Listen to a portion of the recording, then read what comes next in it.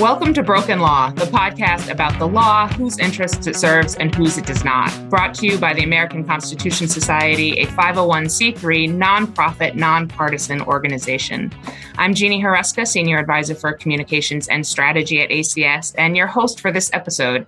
And I am thrilled to be joined today by Elie Mystal. If you listened to our final episode of 2021, What Just Happened, summing up 2021, then you've heard Elie mentioned on the podcast before and are hopefully already following him on social media. Because if you're not, I only have one question. What are you waiting for? And let me just say, any day is a good day to talk to Elie, but I'm particularly interested in something he said recently on Twitter. And that is, you either control the Supreme Court or you control nothing. Now, that statement could be referring to several of the topics that we've already discussed on this podcast, whether it be reproductive rights, labor rights, or voting. But it also calls out just the raw political reality of today's Supreme Court and how it's reshaping the country in so many respects. So this seemed like a great opportunity to talk to Elie, less about individual issues and more about the court itself and what's driving its decisions, because it's definitely not precedent. For those who don't already know Elie, he is the nation's legal analyst and justice correspondent, an Alfred Nobler Fellow at the Type Media Center, and the legal editor of the More Perfect podcast on the Supreme Court for Radiolab. He is a graduate of Harvard College and Harvard Law School, the former executive editor of Above the Law, a former associate at Debevoise and Plimpton, and a frequent guest on MSNBC and SiriusXM. He is also the author of the upcoming book, Allow Me to Retort, A Black Guy's Guide to the Constitution. The book can be pre-ordered now and will be available starting March 1st, and you can bet that I have already pre-ordered it. Elie, welcome to Broken Law. Thank you so much for having me, Jeannie. How are you? I am doing fantastic. I am thrilled to have this chance to chat with you at length. We often get snippets of you on MSNBC, but this is a chance to do a longer conversation that I'm excited about. Yeah, I might have more than 90 seconds to make a point. Nuance. Here we go. I'm excited. All right. I want to start with what I mentioned in the intro, which is your statement on Twitter, because all great things get said on Twitter these days. You either control the Supreme Court or you control nothing. Now, in a system with three branches of government, that statement seems to speak volumes about the constitutional crisis in which we find ourselves. So tell us what you meant by that. Yeah. So first of all, let's start here. Alexander Hamilton, great guy. Apparently he could rap. Great musical. Was completely wrong about the Supreme Court. Hamilton and his boys said that the Supreme Court, the judicial branch, would be the least dangerous branch of government. And maybe it was in 1787. But by 1802, by the time that Chief Justice John Marshall called upon himself the power of judicial review, the Supreme Court from that day became the most dangerous branch of government.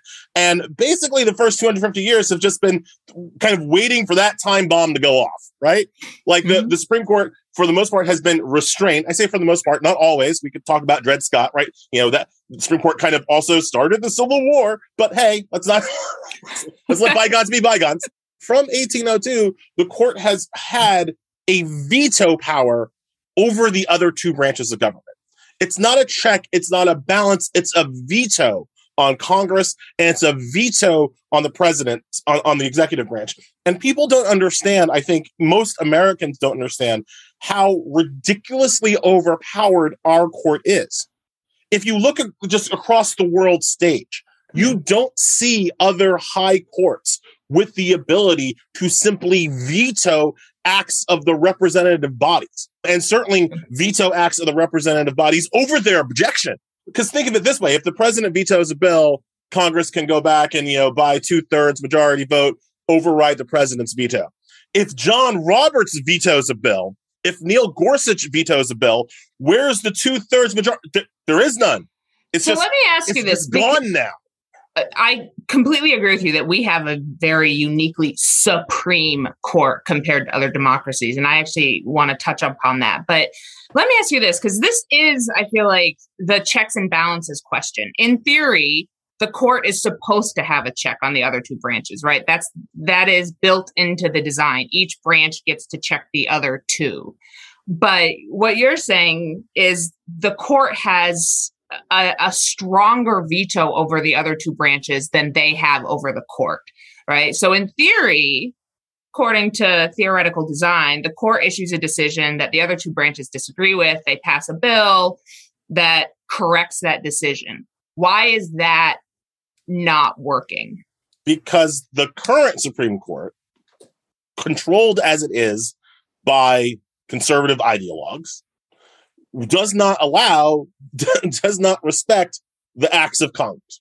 If you were to say to me, like, all Congress has to do is to pass a bill and then they can then the Supreme Court has to listen to it, then what would you say if I told you that Congress did pass a bill by voice vote? And that bill was in the Senate 96 to 96 and a few abstentions. And that bill was signed by a president of a different party than the Congress that passed the bill. So you've got this bipartisan voice vote, 96 senators, Republican president signing a bill. Shouldn't the Republican Supreme Court? But you would think that would be okay, right? But no, because in 2013, Chief Justice John Roberts, by a vote of 5-4, said that bill, which happened to be the Voting Rights Act, Section 5 of the Voting Rights Act, that bill was unconstitutional.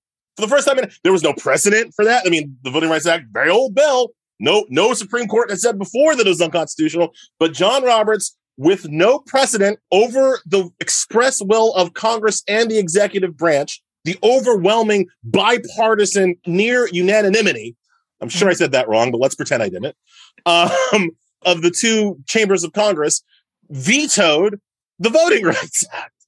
So that's why I say we've got a much deeper problem, right?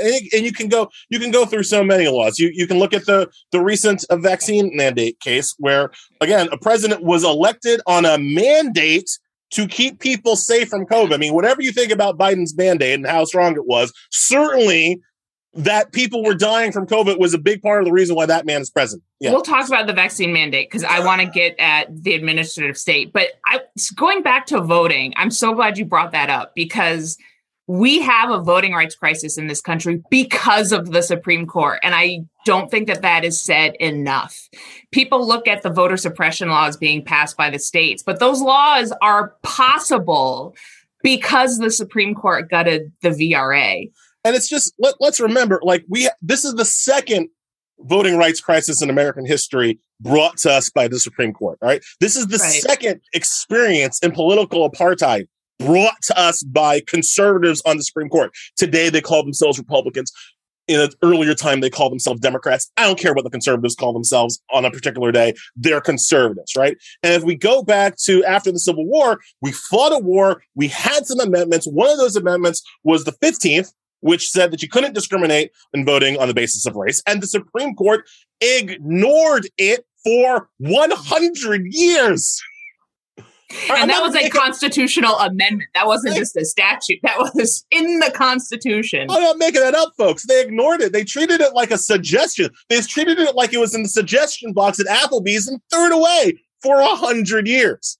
So then finally, people march and die and ride buses and cross bridges and, literally blood, sweat, and tears. And we finally get a Voting Rights Act. I have said for a long time, the Voting Rights Act of 1965 is the single most important piece of legislation in American history. It is the only piece of legislation that ever made real the promises of the 15th Amendment, and therefore is the only piece of legislation that ever made real the victory of the Civil War. I think the Voting Rights Amendment Act is pretty important. We finally get the Voting Rights Act. It works. It works. It does until to do Chief Justice John Roberts until 2013. Yeah. And John Roberts declares victory over racism in the South and he guts the formula. He guts Section 4, which established the preclearance formula, which then rendered Section 5 inoperative. And then let's not forget last summer, because I talk a lot about 2013, but let's not forget 2021, where Roberts, now in cahoots with Sam Alito, got Section 2 of the Voting Rights Act, essentially overturning the 1982 amendments to the Voting Rights Act. And basically, Alito straight out writes that being just a little bit racist in your voter suppression laws, that's not unconstitutional. You can be a little bit racist. Who determines whether you're a little or a lot racist. Oh, Sam Alito determines whether you're a little. Well, and we also need to throw in a couple other decisions. We have blatant gerrymandering happening right now because the Supreme Court said it's okay to draw maps that explicitly favor some over others. I've argued, and people are surprised when I say this because for reasons passing my understanding, John Roberts has like the easiest ride in the media. He's always portrayed as this kind of centrist, honest broker in the media. A recent poll found that John Roberts was the only federal official that was above water with both Democrats and Republicans. I do not understand that. John Roberts is the chief architect of the current assault on democracy. Yes. It's not Mitch McConnell. It's not Donald Trump. It is John Roberts. Citizens United, Shelby County v. Holder, Rucho, Brnovich. These are the cases that have allowed Republicans to push the big lie and question integrity in our elections. That's why this is happening. It's not an accident. It's a choice made by Roberts primarily.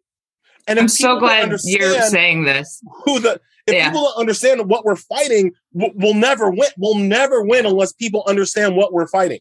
And we're fighting John Roberts' interpretation of whether or not the federal government has any say in how elections are run in this country.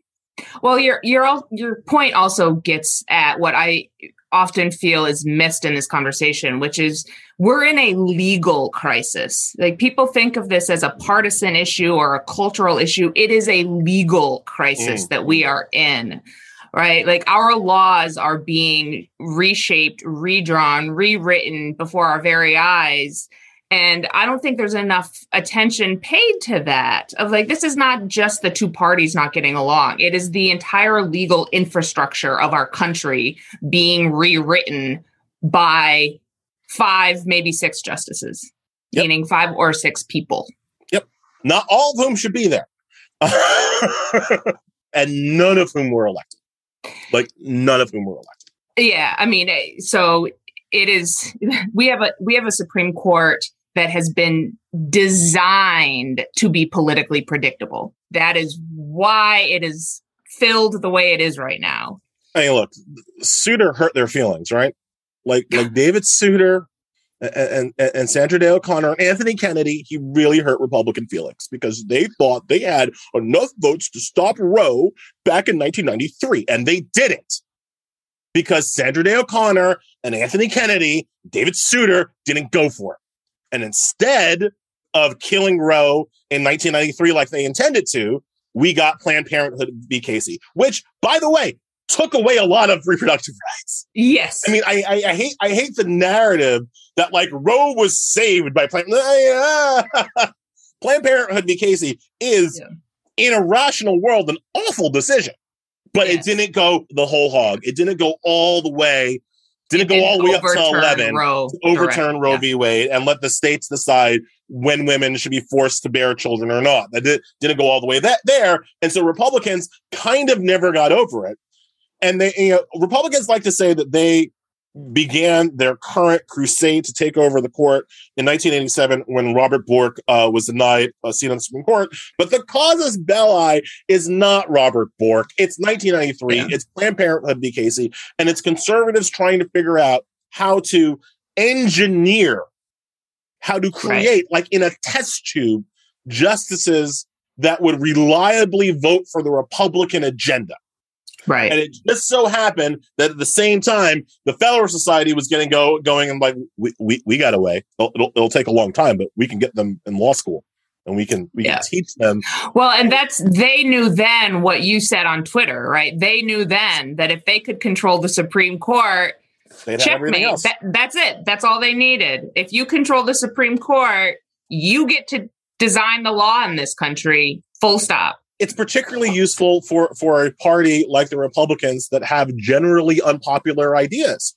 You can't win a straight up argument to take away the right to vote. I know that because Ronald Reagan couldn't win it. Ronald Reagan started his campaign in Philadelphia, Mississippi. That's Mississippi burning for those playing along at home. He said in his campaign that the Voting Rights Act humiliates the South. But in 1982, man signed the amendment because politically it was untenable to be against voting rights back in the halcyon days of the 80s, right? The Republicans have terrible points that people don't agree with. People support a woman's right to choose. People support voting rights. People are against dark money in campaigns. Republicans cannot win these arguments fairly at the ballot box. So going to the branch of government that is unelected, unaccountable, and for the most part unknown makes a lot of sense for them. And that's what we did. That's why we're here. It is fundamentally about power. If you can't get to a political end with the legislative branch, well, we'll just do it with the judicial branch. So I want to talk now about almost a more nefarious attack on government. And you mentioned this when you talked about the vaccine or test decision that came down. So you've written recently that the court thinks that they have the votes, which, let's be honest, they do, and therefore the power to, quote, neuter the executive branch. And this is not a checks and balances approach by the court, right? This is an intentional and strategic assault on an entire branch of government.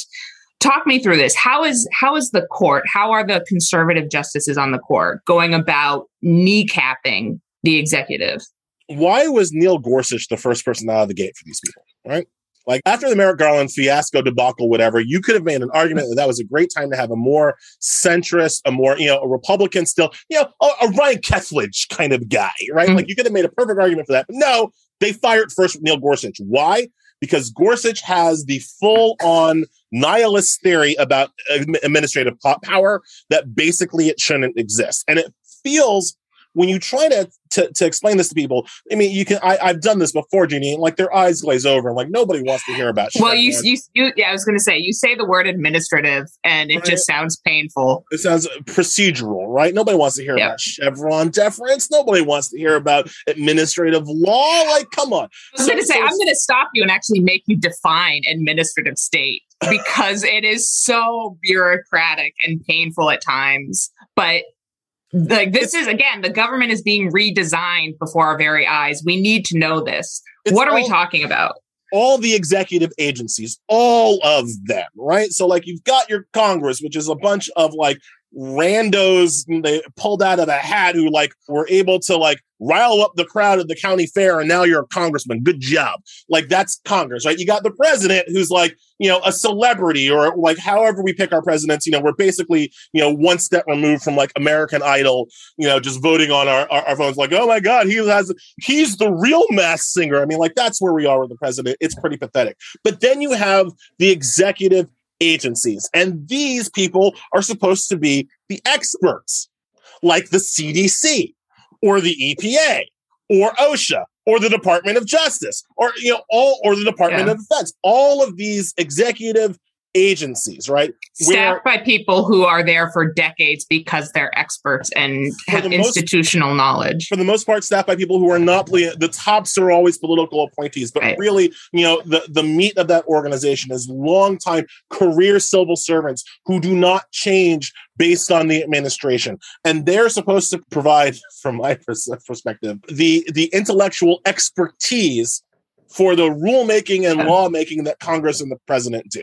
They actually govern. Like when we talk about governing as opposed to politicking, it's the agencies that truly govern. Republicans have had a long-standing desire to weaken the administrative state, to neuter the administrative state, and that comes through all Republicans. That's not just Trump Republicans. That's one of the most fundamental differences, right, between the two parties is big government, small government. That binds a Reagan judge and a Bush 41 judge and a W judge and a Trump judge is this antipathy towards the administrative state. That's what they're towards doing. Government, yeah. And that's what they finally have the votes to do. It's also why I should point out, it's why the Democrats and liberals are always fighting kind of an asymmetrical war here, right? Because all Republicans want to do is come in and smash things. all they want to do is come in and break things down. I've got 2 kids, right? I've got a 9-year-old and a 6-year-old. And now they're kind of close. This analogy doesn't work as well now, but like when I had like a 6-year-old and a 3-year-old, this is really where it was, right? Where like the 6-year-old would build Lego sets, right? And the 3-year-old would come and kick them because that's what 3-year-olds do. Right?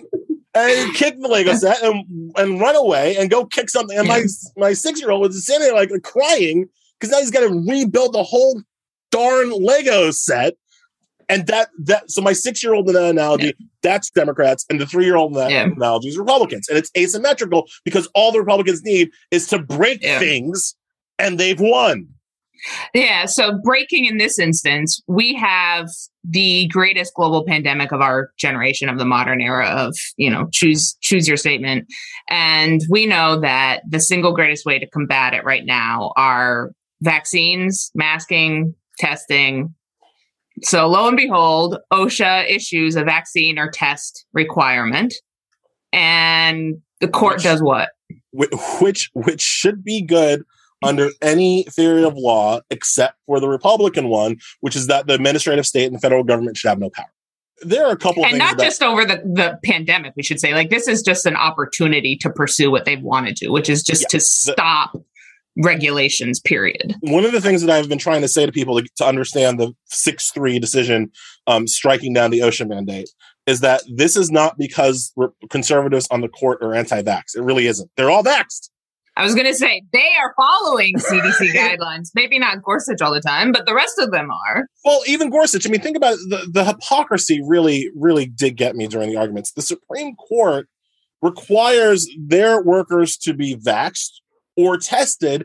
And I know that because during the arguments over the OSHA mandates, 2 of the Republican lawyers couldn't be in the courtroom because they tested positive for COVID on a test they were forced to take by the court. So it's literally like the justices were sitting there ensconced in the protection from the vaccine that they were unwilling to extend to the American worker. I don't if more Americans understood that, I believe there would be such outrage, but most people don't understand that. And so again, here we are. But what do you see as it struck down the vaccine or test mandate, which is bad, but it's reading the tea leaves of this decision that's particularly scary. Like this is Gorsuch and the conservative court making very clear what their overall intention is. It's hard for me after that decision to figure out what administrative rule will pass muster through this court if it's sufficiently challenged by Republicans. Because here, again, when you want to talk about hypocrisy, Neil frickin' Gorsuch, who is so up his own backside with his originalism that I swear to God, he will go back to the frickin' lunch menu at the Constitutional Convention to find some justification for his legal reasoning. But he sat up there during the vaccine mandates case and he criticized congressional grant of authority to OSHA to legislate just this kind of thing because that grant of authority was 50 years old. And it's of all the people to care that the law was too old, Neil Gorsuch does not get to say that. But again, this has nothing to do. That's why people need to understand this has nothing to do with principle or the actual facts of the case, right? Like this is seizing upon a case. Principle. It has nothing to do with broader facts. Power play. It has nothing to do with the scary, life-threatening pandemic that we are all trying to survive. This has everything to do with their long-standing ideological goals to neuter the administrative state. They're so hot to one day basically make the EPA unconstitutional that they were literally willing to let more workers get sick and potentially die from COVID in real time. That was a price they were willing to pay for their long-term goals. Well, and this again, I just so love the statement you said on Twitter, because this goes back to that of like having the Supreme Court or nothing. So the Supreme Court says you can't issue these regulations. Based on the design of government, the 2 other branches go, okay, and write a new law, issue a new regulation to remedy the court's decision. But if the court says, no, it's not just this regulation you can't do. You literally can't regulate. There is no comeback to that. There's no way for the executive branch to check that power of the court. Yep. If the court's going to say that anything the executive does is unconstitutional, the executive can't be that's ballgame. That's it. I was going to say that we can all go home. We're done. And it's something, again, it's something the Democrats, I don't think, sufficiently understand, sufficiently appreciate. It's like this, it's we're talking, Gene, I don't know when this is going to air, but we're talking in the aftermath and the backwash of the complicity of Joe Manchin and Kyrsten Sinema towards white supremacy. And as hurt as I am about the failure of voting rights and as much kind of smoke I would have in the Democratic Party for not kind of taking it seriously or trying harder with it, it was always a losing battle. Because of the Supreme Court. Because of the Supreme Court. The Freedom to Vote Act would not have been approved by John Roberts. The court that overruled, that gutted the Voting Rights Act in Shelby County and gutted the Voting Rights Act in Brnovich was not going to uphold the Freedom to Vote Act. The court does not believe that the federal government can stop the states from being racist. That's as simple a way to put it as any, right? The court does not believe that the federal government can stop the states from being racist in voting. It just doesn't. And so anything the federal government tries to do, you get your 50 votes, you get your 51 votes, you nuke the filibuster, anything the Democrats try to do, the court will just say, you can't do that. The whole point of passing the Voting Rights Act was political, was for Biden and the Democrats to show the Black and brown voters that put them in power that they care. It wasn't to actually fix voting rights, because to fix voting rights, you have to fix the 6 conservatives on the court. And there was nothing in the Freedom to Vote Act that was going to do that. Yeah. If the court's willing to gut the Voting Rights Act, which, like you said, is one of the most historic pieces of legislation ever, if they're willing to gut that, they're not going to think twice about gutting the latest. There's an argument that I hear from liberally aligned lawyers all the time that the way to deal with Roberts' issue in Shelby County was the formula that some states were singled out, but not other states, right? So the way to fix it, if you update the formula, then John Roberts won't to make every state under coverage, John Roberts wouldn't have a problem with it. Have you met John Roberts? Have you met Sam Alito? They're not going to have a problem with the federal government saying that every single state in the union, regardless of their historical background, must submit their election laws to the federal government for pre-approval. Have you met these people? No, that's not going to be constitutional according to them. No, bro. Yeah, again, this is a legal crisis created by the Supreme Court. The Supreme Court is the problem. So here's my question to you. We're going to talk Supreme Court reform because that's obviously where we're heading. But how do you push back against those who say your objection to the court is simply that you disagree with the outcome? That this isn't some sort of constitutional disagreement. This is just a partisan disagreement. That if these 6 justices were so staunchly supportive of your position instead of Mitch McConnell's positions, you wouldn't be complaining right now. I say yes, of course. I disagree with the outcomes. The Supreme Court is outcome determinative. And if we're going to have an outcome determinative Supreme Court, well, then I would like my outcomes to be represented in that Supreme Court because more people agree with me than the other guys. That's a legitimacy issue, right? Then, like, if you're going to have a court that sides on one side or the other, then it should side with a majority of the American people. It should reflect the public. If you're going to have a court with the outsized power to veto the elective branches of government, then that court must be representative of the people, which it is not. It must be accountable to the people in some way, which it is not. And yes, it should be reflective overall of the will of the people, which it is not. If we were going to have a court that just was limited in scope and kind of only arbitrated kind of fights between the branches, right? So the true like executive versus legislative branch fight, and the Supreme Court just picks a winner and a loser, that's one thing. But if we're going to have the Supreme Court with the independent power to veto both branches, the popularly elected branches, well, then that court must needs be more representative of the people, or else it's illegitimate, or else we don't have a democracy. We have a justocracy.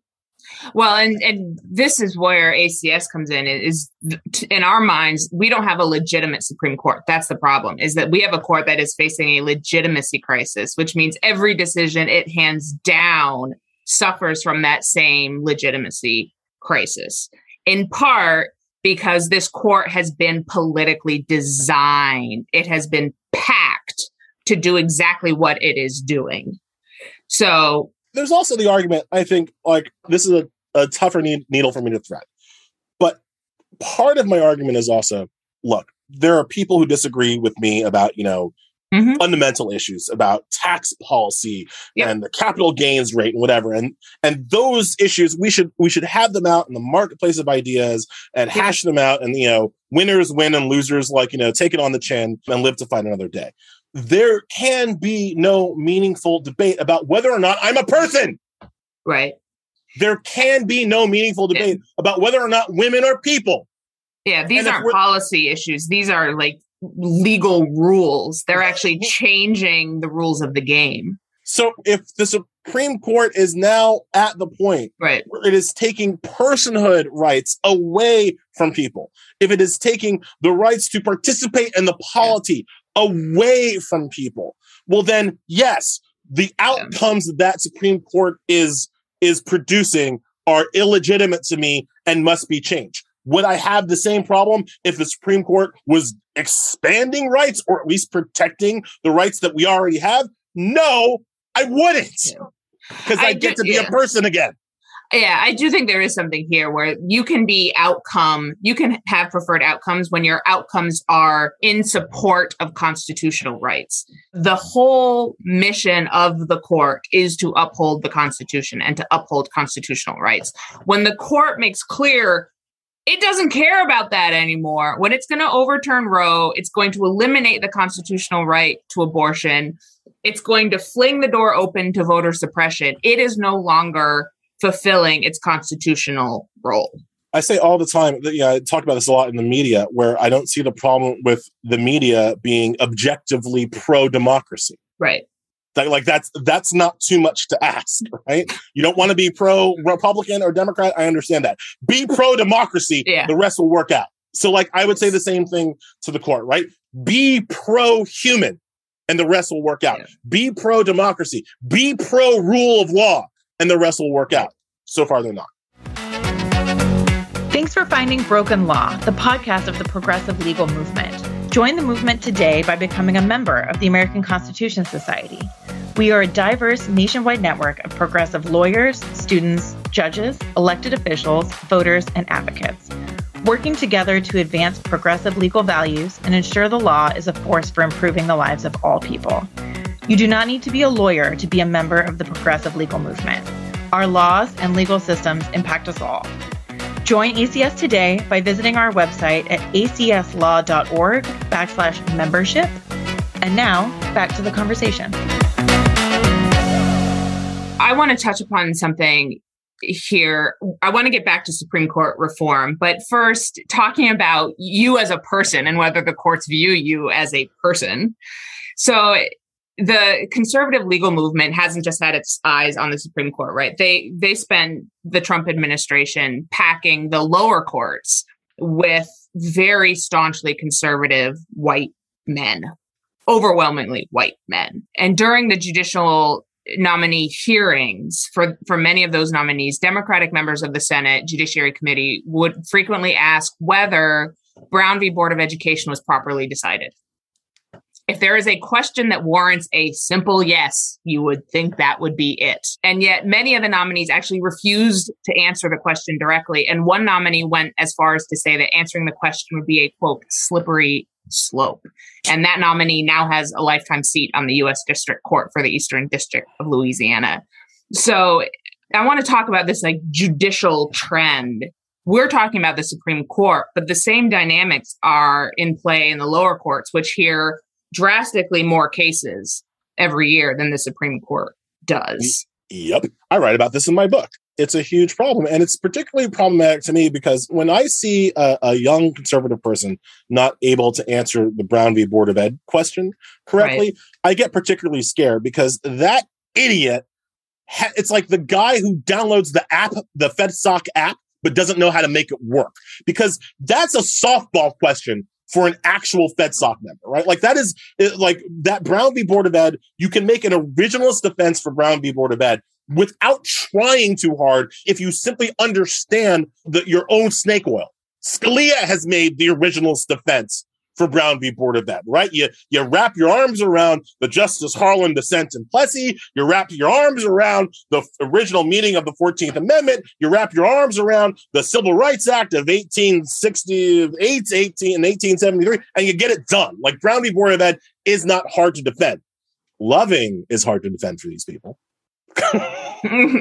Right? When we talk about the case that ended discrimination in marriage, on interracial marriage, Loving is hard for originalists to defend because there's no original public meaning of the 14th Amendment that allowed for interracial marriages. No, them white boys were scared of that, right? In 1867, right? So that's how you get those people. And so when you see a conservative justice who can't even answer the Brown question right, what they're saying is that it's not a slippery slope into that guy having to admit his own racism is what that is. Yeah. And they're cool with that. The Republican Party, the Federalist Society, they are cool with putting people on the court who believe in a antebellum understanding of our Constitution and our laws.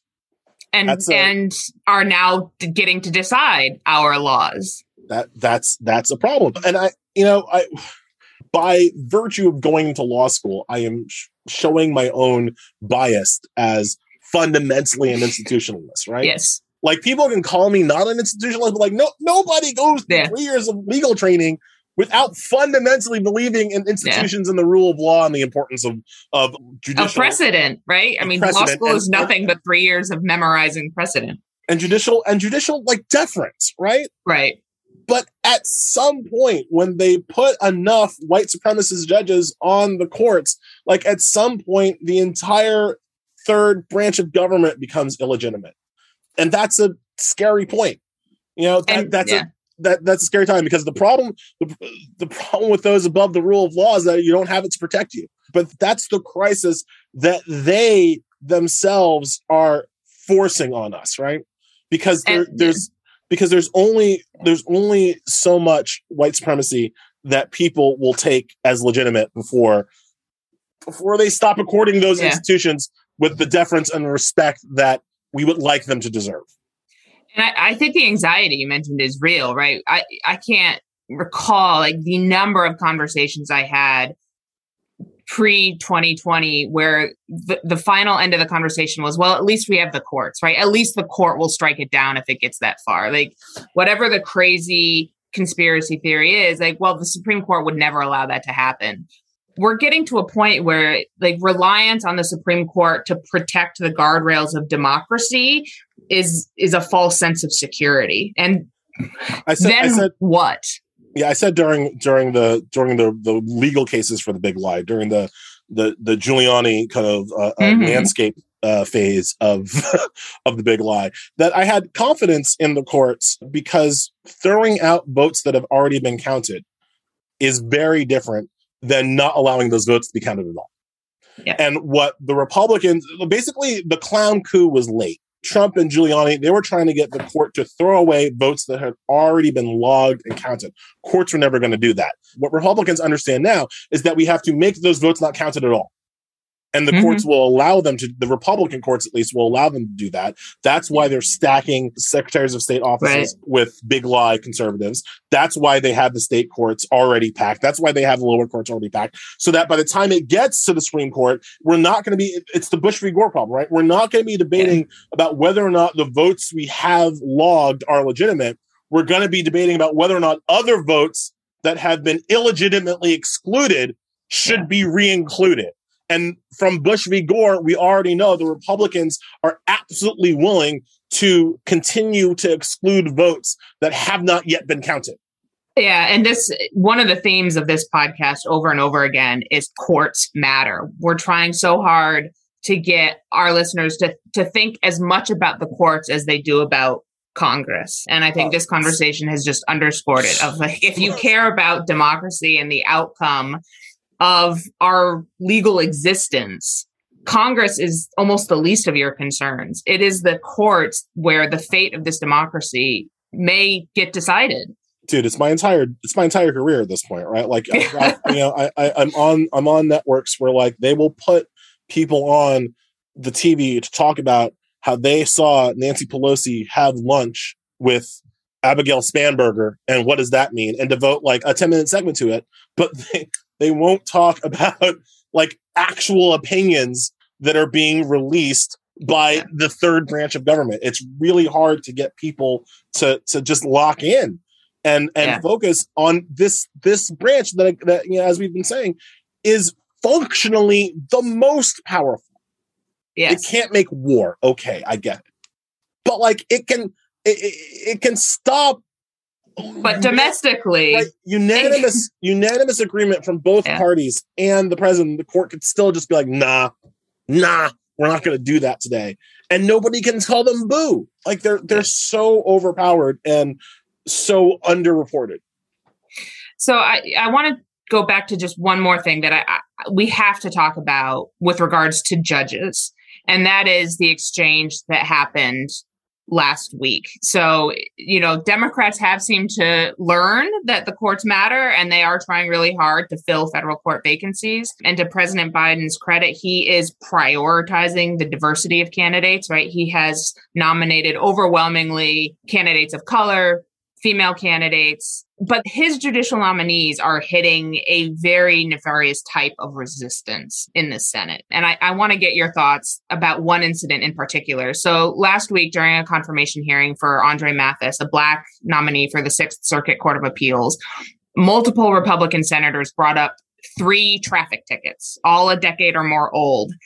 And Republican Senator Marsha Blackburn of Tennessee went so far as to refer to the tickets as a rap sheet. A rap sheet for what? All of those Republicans voted to confirm Brett Kavanaugh, who was credibly accused of attempted rape, to say nothing of being credibly accused of having gambling problems and credibly accused of perjury multiple times in front of Congress. All of them voted for Brett Kavanaugh. Look, this is what African-American candidates have always faced when it comes to judicial nominations. This is what Latino candidates face when it comes to nominations. There's always this kind of pushback. It's always ugly. I felt bad for Mathis because Mathis felt bad.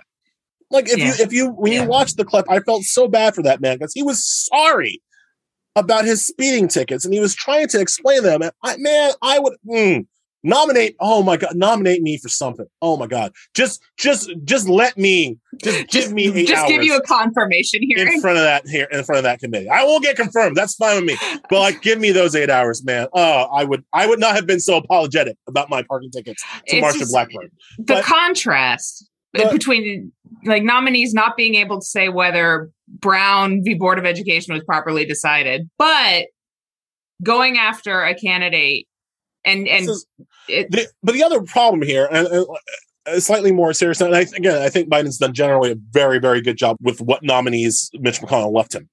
So that's great. But I think he's generally done a very good job. But it also makes for a very particular kind of non-white person who can get one of these jobs, right? Because unlike the white men who can just have all kinds of just skeletons just falling out the closet, right? The Black and brown people have to be so squeaky clean because you have to be angelic. Yeah. Because these people like Blackburn, they will find anything, right? And so like it really winnows the acceptable or allowable candidates, and some of our best candidates kind of can't be nominated, at least in these times, because of the smear campaign the Republicans will do. There is no Republican that is so toxic at this point that they can't get at least a hearing, but there are a lot of Black and brown people who cannot meet this extra bar of having lived an angelic, perfect life in order to be a federal judge. It's a real unfairness in the system.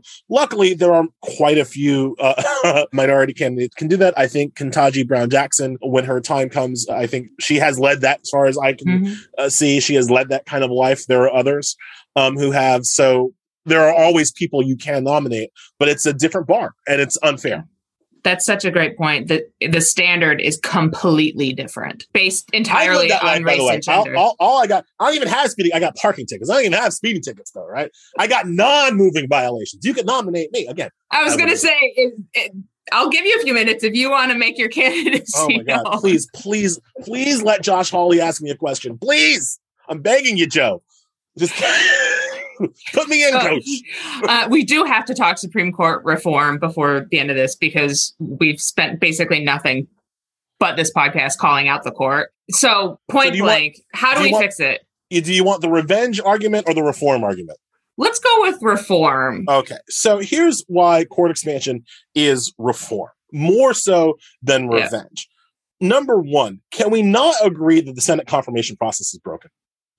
I mean, just like whatever we want to say, can we not agree that on both the Senate confirmation process is broken after what McConnell pulled with Merrick Garland? There is never a reason again in this life for a Democrat to vote for a Republican nominee. There just isn't.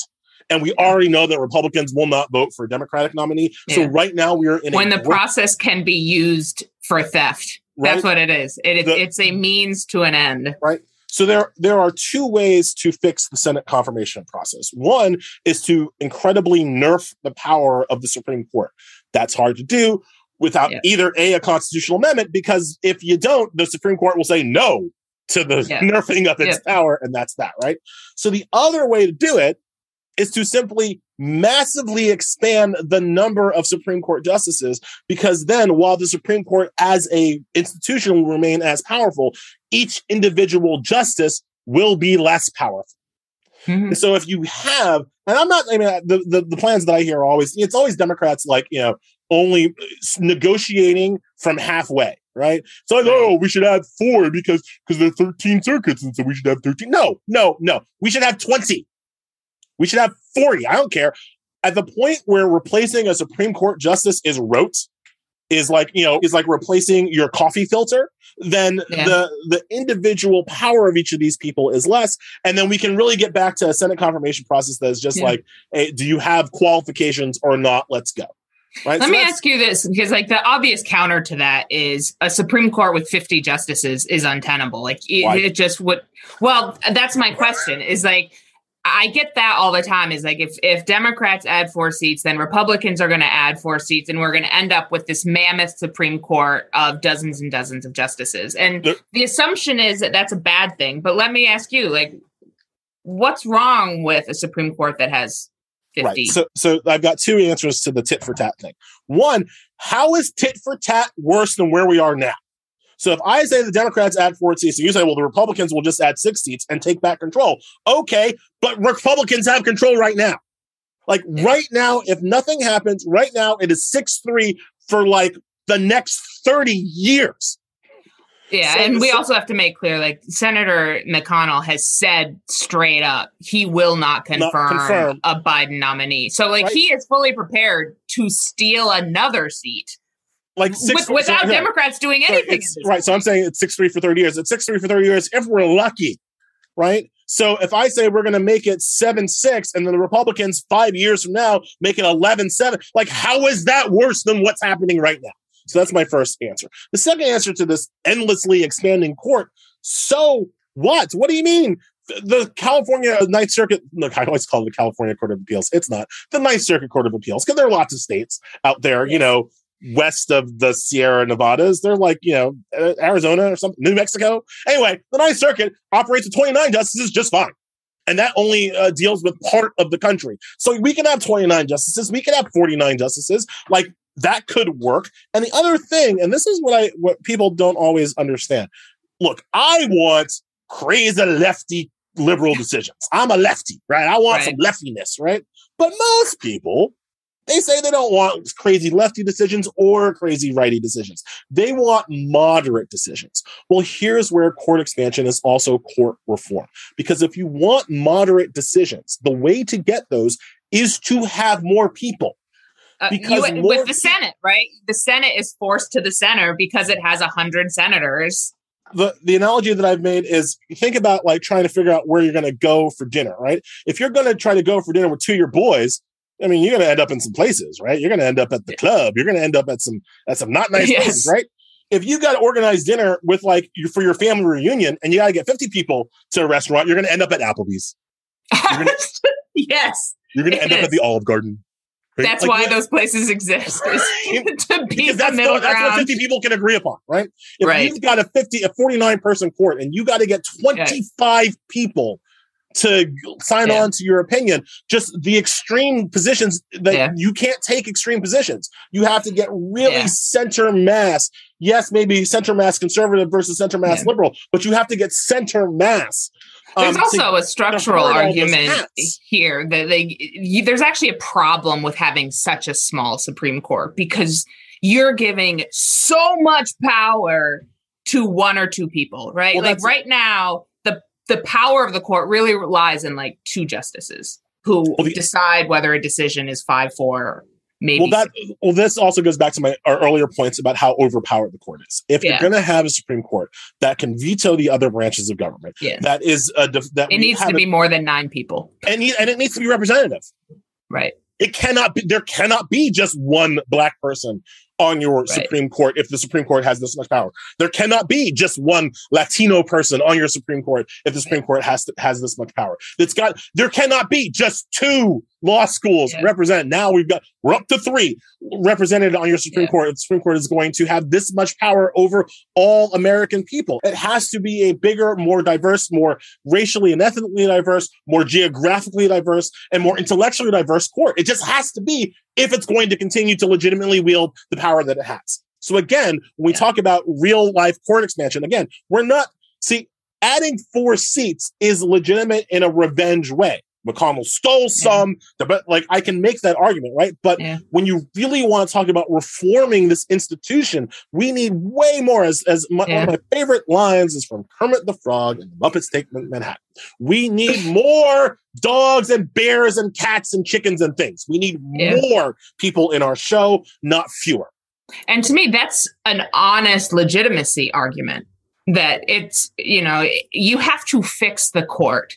Not just the politics of it. You actually have to fix the design of the court, because right now it is so easily taken over. It is so easily manipulated that it's not actually a democratic institution. I think reform is such a good idea that I would be willing, if I was president, which I'll note I'm not, I would go to Mitch and be like, we're adding 20 seats. Mm-hmm. If you give me the votes, we will split those 20 seats 12-8. Now we're going to be 12-8 because you stole Merrick Garland. That just can't. We can't have that, right? But, we'll make it 12-8. We'll make it 11-9 if you give me votes for it. If you don't give me votes for it, I will put 20 of my most fire-breathing liberals that I can find, and you can spend the next decade trying to stop them. Go ahead. That's your choice, Mitch, right? Because honestly, if you give me 20 more justices, I can accept temporary Republican control of the court, because it'd be temporary, because over the course of people living and dying and falling and whatever, who knows what the future would hold for that body. I would accept basically the current split of the court if Republicans would agree to give me 20 more justices, because that's how much better the institution would work with more people. I completely agree. And I actually really appreciate that this is kind of where we're ending, which is on the model of it. Of if you want a democratic country, you have to fix the court. And if you want the Supreme Court to be a democratically legitimate institution, you have to reform the court. So everything leads to Supreme Court reform. That is the ball game. So we like to end our episodes with a call to action. And I will say up front, the first call to action should be that everybody should read your book as soon as it comes out on March 1st. But I'm going to give you a chance to do a broader call to action. For folks who have listened to this, who are energized, who are moved and convinced that the Supreme Court really needs to be where the action is, what do they do? Mondaire Jones has a bill in Congress right now to expand the court. Call your congressperson, call your senator, and ask them why they aren't supporting Mondaire Jones's bill. What about resources for folks who want to learn more about this? Is there a book? Is there an article? Is there something? Besides mine. Well, yours doesn't come out until March 1st. So for people who need to fill the month of February. Oh man, honestly, they're just, I do some work with Demand Justice. I think Demand Justice is it's a organization started by a former Clinton aide that's really kind of focused on trying to get expansion happening. I think they do a lot of good work, a lot of intellectual firepower in the very pro expansionist vein. But just for general, like, report, like, educate yourselves about what the court is doing every day, right? Read Mark Joseph Stern on Slate, read Ian Millhiser on Vox, read Kimberly Atkins, like, read the people who are, read Zoe Tillman on BuzzFeed. She's a fantastic court reporter, right? Like, read these people, educate yourselves about what's actually happening. Because if you just watch the cable news and if you just listen to mainstream media, they literally won't tell you about the rights and laws that are being taken away right under your feet by the current court. Yeah, track court news as much as you track congressional news. Really, probably read more of it, given that it has the courts blog, are right? changing SCOTUS your blog life. Is all nonpartisan. Read that. Just understand what's happening. Care about the courts, bottom line, because they are shaping your life, whether you pay attention or not. Ellie, I can't thank you enough for making the time to join me today, for having this conversation. We will absolutely include a link to your upcoming book in our show notes. And I'll once again urge our listeners to follow you on social media and to check out your writing in The Nation. Thanks to our listeners for finding Broken Law. Please be sure to follow and subscribe so you don't miss an episode. And if you missed our earlier episodes about Supreme Court reform and why courts matter, I encourage you to go back and check those out. And please recommend Broken Law to a friend so you can bring these important conversations to more listeners. If you have ideas for future episodes, let us know. You can email us at podcast@acslaw.org. You can find details and show notes about today's episode on our website, which is acslaw.org. Together, we'll speak truth to power about the law, whose interests it really serves, and whose it does not.